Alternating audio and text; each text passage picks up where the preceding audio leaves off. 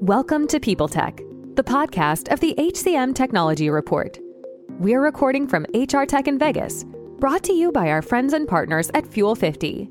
Here's your host, Mark Pfeffer. Welcome to People Tech, the podcast of the HCM Technology Report. I'm Mark Pfeffer, and recording again today at the Expo Hall of the HR Technology Conference and Exhibition, and I'm going to allow my guest to introduce herself. Excellent. Thank you very much. I'm excited to be here. So my name is Lynn Bailey.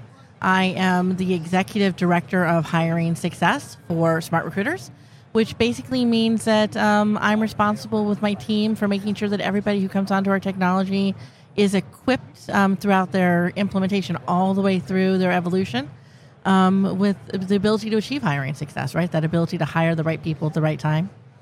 So you're in a really interesting space right now.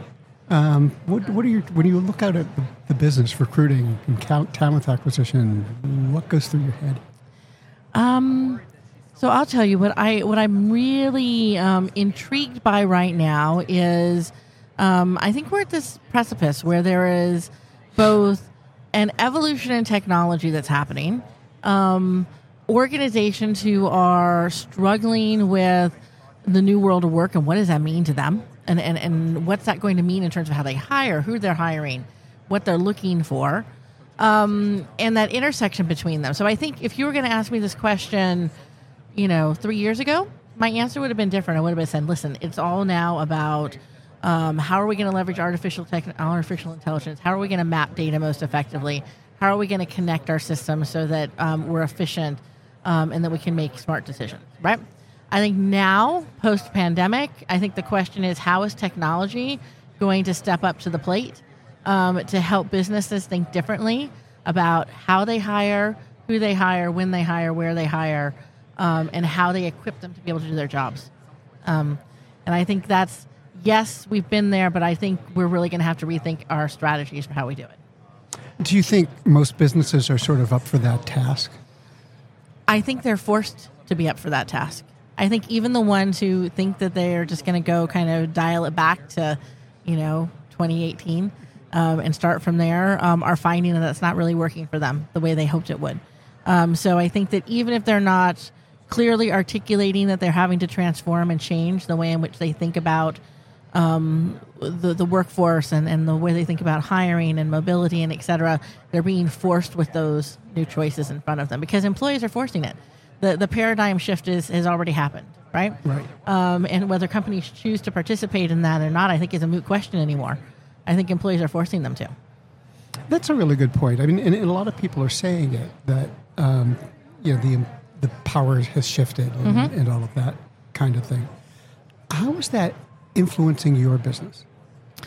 I think where the biggest change is that, we used to be able to play this game where we would, we would go out there and we would say, okay, as a company, we are going to hire X number of people, and then we're not going to hire them, and right. We treated everybody like widgets, right? And we put all these fancy words around things like candidate experience, and we're going to make this all seamless and flow, and everybody's going to feel good about themselves and employer branding. But the truth of the matter was, it was from a very company-centric perspective that said, how can I use these tools and capabilities in order to get you interested when I need you and only when I need you for what I need you for, right? Very transactional relationship. And I think that in the new world of work, employees and candidates have it's not a game anymore. They really have all the control. And they're not interested in not having the information they want. They want salary transparency. They want simplicity. They're not willing to jump through the hoops that we were putting them through and just saying, well, that's just the way the technology works.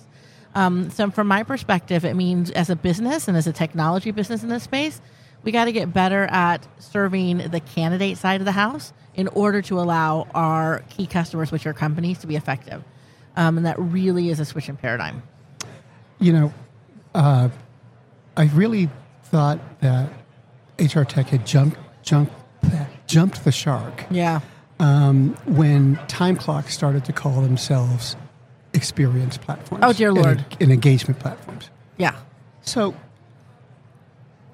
how much of what I hear about recruiting tech nowadays is hype versus how much of it do you think is grounded in reality? Ooh, that's a tough question. Working in the tech and that side of the tech, listen, 90% of it's hype. Honestly, right? Mm-hmm. I mean, if even if we're talking about what we're doing in the AI space, if we talk about what we're doing in the automation space, even the implementation of video into the market, it is still a patchwork set of solutions. It is still not we're not really holistically solving the big problems yet. Now, I'm hoping that we're getting closer to doing it, but it's still, I think it's a lot of hype and still the same old. Listen, if as a candidate, right, and I've been one recently, I know other people are out there and have done this, and the application experience has not changed dramatically since the beginning of time, and we know it's supposed to. So why not, right? Well, we keep saying it's supposed to. Right, but we don't do anything about it. Right. But here's the consequence. Here's the problem. Now you can actually go on Twitter and on LinkedIn, and you're going to see people clearly saying, as candidates, I can now tell which applicant tracking system is being used, and if X1 is being used, I refuse to apply. Mm-hmm. That changes the game, right? Because as companies, we used to think, well, they're just going to do it. They have to, right? Yes, we'll try and make it better and easier and make it more compelling, but there was really no forcing function. The forcing function now is it's not just candidates and employees leaving companies because they're not satisfied with how, when, and where and work gets done and that dynamic. Candidates are now leaving the workforce pool in that same way. So how has that changed Smart Recruiter's approach?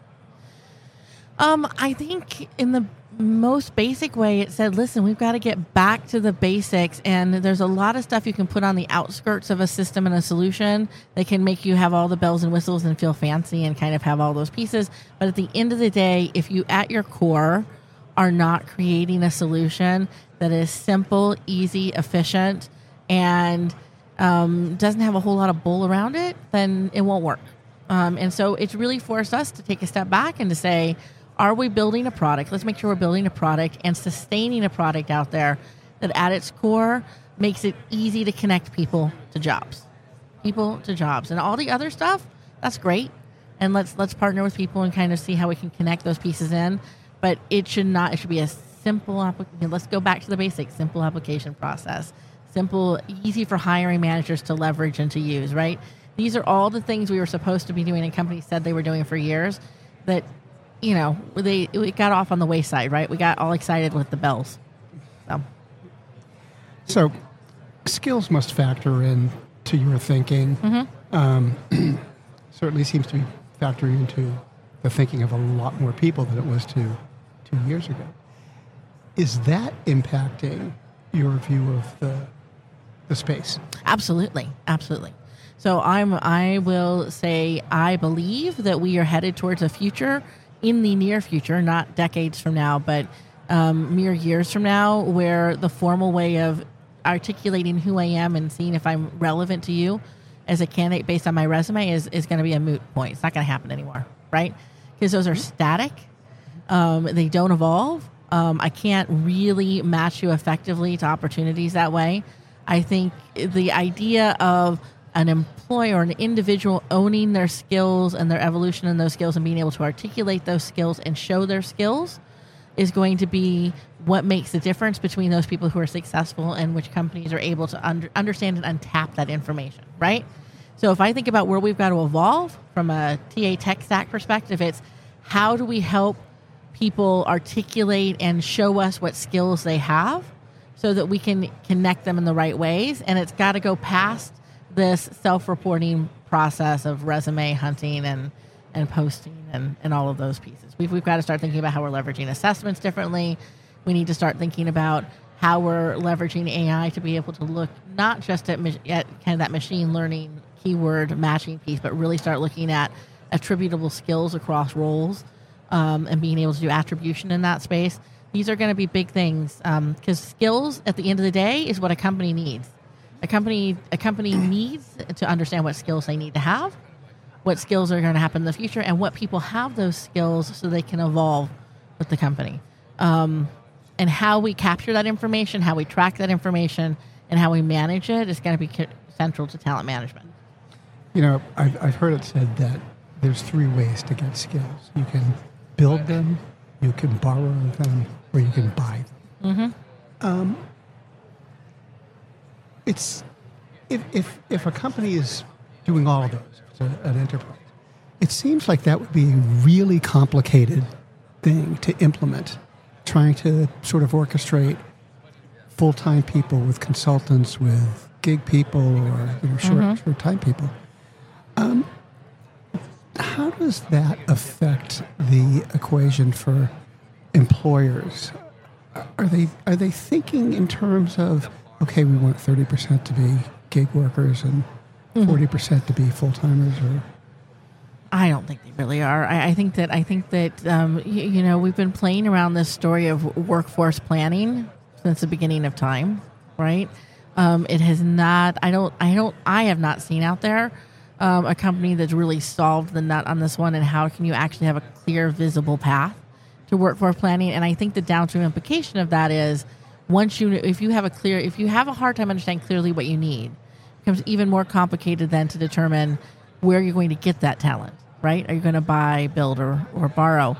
And right now, all those systems that you buy talent from, so your acquisition systems, the build systems, which are all your training and development platforms and skill-based platforms there, and your borrow, which is all of your contingent workforce kind of management platforms, mostly are disconnected.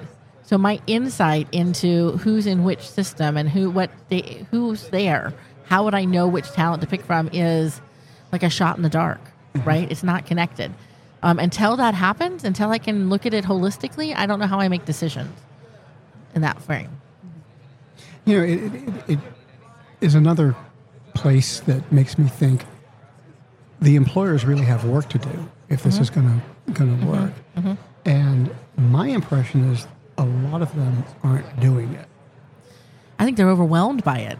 I think, my experience coming from, working in large technology enterprises for a long time is that the idea of mapping and articulating skills, understanding who has what skills and what skills we even want, almost feels like a bureaucratic pressure test to an organization, right? Suddenly we're starting to have questions that are not necessarily about skills, but they become about the politics of the value of certain types of skills and which roles attribute to them more. And it becomes this rat's nest, right? And so people back off of it really quickly, or they get immersed in it for, years and years and never have any good outcome from it. I think the issue is that employers and companies overcomplicate it, right? And I think where we can go in and start working with companies to help them think about how to think about this in the simplest way, how to take iterative steps to move in this direction without feeling like they've got to bite off the whole enchilada, or if they don't do it, map it completely end to end to end to end, that it will, they can't do something today, right? Like there's a sense that you have to know everything before you can do anything in this skill space. I think that's the wrong story. I think pragmatically, we've got to figure out, start the very basics, right? Job by job. Dear Lord, just start job by job. How many times do we just start with the basics and say, recruiter to hiring manager, what skills do you really need in the job, on your team, and for the company right now to be successful? And let's start looking for people based on those skills, based on these arbitrary factors like education and degree and et cetera. And then we can back ourselves into larger, more complex workforce planning strategies. But waiting until all that's done before you can start making traction is killing organizations. It's too complex. Well, is that an opportunity for platforms like yours? It seems like developing the whole skills approach of a company is pretty fundamental to the recruiting that goes on.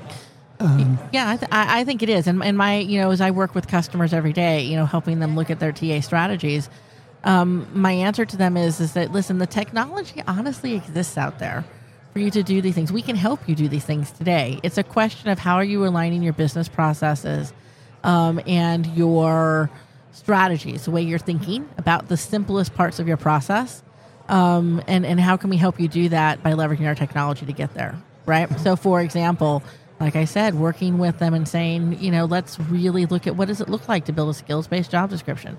What does it look like to have the right assessment strategy that is not overly complex, but gets at the information that you need that allows you to make smart decisions quickly?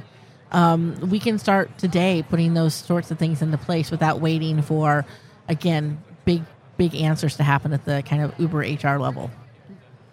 So if you look out a few years, what changes do you see coming to recruiting technology? I think, much like you were saying before, companies are going to need to be able to have a more holistic understanding of their entire workforce. And we're going to have to start looking at more talent management software. When I say talent management software, I'm talking about software that allows me to connect the dots between my gig workforce, my internal workforce, my alumni workforce, my and then my kind of applicant or talent pool workforce. And I have to have full visibility to that, as well as overlaying it with my workforce strategy so that I can then decide how I want to leverage those people. That's true power, right? We start to connect those pieces. And I think we're going to start getting there. Right now, it's through integrations and partnerships. I see lots of companies starting to partner up and start saying, how can we solve some of these problems little by little? And I think we're going to see an evolution over the course of the next few years of more and more platforms being able to holistically address this in ways that are very talent-focused, maybe a little bit different from what's kind of happening in the HRIS space today. Yeah. Lynn, thanks so much for talking to me today. It was awesome. Thank you. You've been listening to People Tech of the HCM Technology Report. This HR Tech series is graciously brought to you by our partners at Fuel 50. For all other HR, sourcing, and recruiting news, check out hcmtechnologyreport.com. Do you love news about LinkedIn, Indeed, Google, and just about every other recruitment tech company out there? Hell yeah. I'm Chad. I'm Cheese. We're the Chad and Cheese Podcast. All the latest recruiting news and insights are on our show. Dripping in snark and attitude. Subscribe today wherever you listen to your podcasts. We out. The world's best-known investor and Wall Street expert Warren Buffett once said, "Wall Street is the only place that people ride to in a Rolls-Royce to get advice from those who take the subway." Mr. Buffett's quote is remarkably accurate, but how many people would rather receive advice from him than someone simply guessing? Welcome to Buy, Hold, Sell, your single source for Wall Street knowledge and profitable guidance. Please join me, Todd Schoenberger, and fellow trader Tobin Smith, as well as host Veronica Dudo, for a podcast known to move the needle for investors. Tobin and I are seasoned Wall Street executives with deep investment experience, and we are prepared to share our advice to those who choose to listen. Download Buy, Hold, Sell today on the Evergreen Podcast Network or your favorite podcast channel.